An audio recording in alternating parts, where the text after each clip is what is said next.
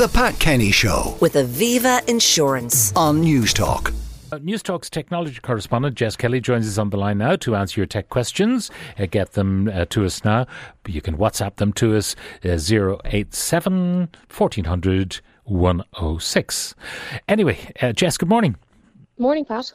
Now, there is an interesting development in the world of social media, and Elon Musk better sit up and pay attention. Yeah, it's interesting. We know that when Musk took over Twitter, there was a whole host of turbulence. There was apparently, according to some users, a mass exodus from the platform. We all know that people moved to Mastodon for a wet weekend.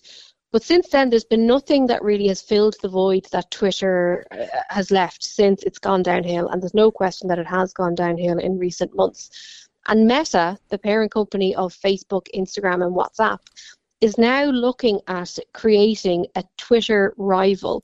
And what's interesting is it's going to be, or at the moment anyway, the plan is for it to be decentralized. And that means it will be akin to the Mastodon platform, whereby it's not based and rules aren't made from one central hub.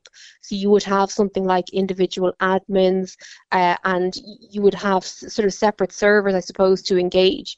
But it's just looking to get in on the space that's been created by the turbulence as a result of the Twitter change. You'd imagine with their experience, obviously with Facebook, that the technology that they would need to devote to this would already be well within their grasp. Absolutely. I don't think it's a stretch to think that this could happen. I think some of the conversations would be, do we really need another Meta platform? There would obviously be a lot of talk from, a political point of view. We know that President Joe Biden in the US is very skeptical about Meta. He has, put a lot of pressure on regulations in that regard. But in terms of technology, this is what Facebook does. This is their bread and butter. It's almost going back to the good old days of when people used to update their Facebook statuses. There's talk that the plans that are in place at the moment would see people logging into a platform with their username from Instagram and being able to share longer form thoughts.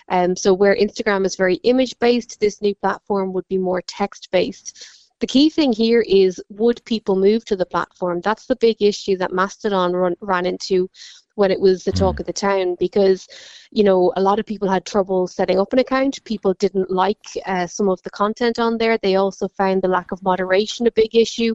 So although the tech side of things would be simple, it's more the regulation and the day-to-day running that could see some speed bumps come along the way. There is also the elegance of Twitter. I remember when it launched first, Twitter, what is that? But it had a kind of the idea of birds twittering to each other in the trees, people talking to each other, and then each individual message being called a tweet. So if they're going to come out with something, P92 ain't going to do it for me. No, that's the internal code name that they are working on at the moment. It will have to be, a snappy little name, but all of these names sound absolutely ridiculous when you think about it, whether it is a TikTok or a WhatsApp or a Facebook. So I do think, and that's where Meta would have a serious upper hand, because we know that they have the budgets to push into these things. We know that there's a lot of work going on to try and show that they are conscious about safety and user well-being and all of that sort of stuff. So although on first look some people might think it's a bad idea, it actually might be the perfect solution. But it will all come down to people utilising the platform. We talk about this all the time when people say, I'm never going to use WhatsApp or any of the Meta products. Social media, the key word there is social. Yeah. You have to be able to communicate and converse with people. So it's a case of, will it happen? Will they want it to happen? And then will people use it? Okay. We'll have a whiz through some of the questions now. From Kieran, my daughter bought a new iPhone at Christmas but can't send any SMSs. She's with Vodafone. They say it's Apple's fault and Apple say it's Vodafone's fault. Any advice would be greatly appreciated. That's a bit of a funny one. Usually it is something to do with network settings. If you want to get in touch with me, you can email techtalk@newstalk.com and I can get onto them. But usually if you go into the settings on the phone, go to messages and just ensure that all the obvious things are toggled on. I'm sure if you've been on to Apple, onto the network, they've checked these things. So it's a bit of a funny one. I'd need further detail to be able to diagnose it properly. Yeah, I mean, if you know someone who's on a different network and if you have an open phone rather than one that's tied to a network, stick in the other SIM and see what happens. And that would enable you you to diagnose yourself whether or not it is the network's fault or indeed the phone's fault. This one, smash my screen on my phone, cannot see the digits. How can I go about getting this sorted? If you smash your phone, you'll just need a screen repair. There are plenty of places around the country that can do it. But what I would say is, depending on the phone that it is, go to somewhere reputable. And if your phone is still within warranty, it is worth getting, the official parts put in so that your warranty is completely voided. It can be expensive. So if it's one of the newer phones, unfortunately, you are looking at a hefty sum of money. But it is definitely worth doing it, because otherwise you're not going to be able to see the digits on your phone. I mean, if it's an older phone and you're just limping along, just get it fixed. But if, you don't want to void your warranty by putting in unofficial parts. This is a very interesting one. We have a new build, which is well insulated. So we cannot get mobile signal inside. Once we go out the door, we have signal. Is there anything we can do to improve the mobile signal inside? That's from Gemma. Yeah, depending on the phones that you have and the networks you have, you could use Wi-Fi calling. This is something that's emerged in the last number of years. I know that Air does it, and I think Vodafone does as well. But basically, if you go into your phone, go into the network, and then you can enable Wi-Fi calling, and it then uses your home Wi-Fi network for phone calls rather than depending on mobile signal. It's something that's utilised in parts of the country that do have mobile black spots. That's a very good and fairly straightforward solution if you have Wi-Fi at home. Just wondering if Jess had any feedback about, or has she reviewed the Motorola Edge 30 Neo?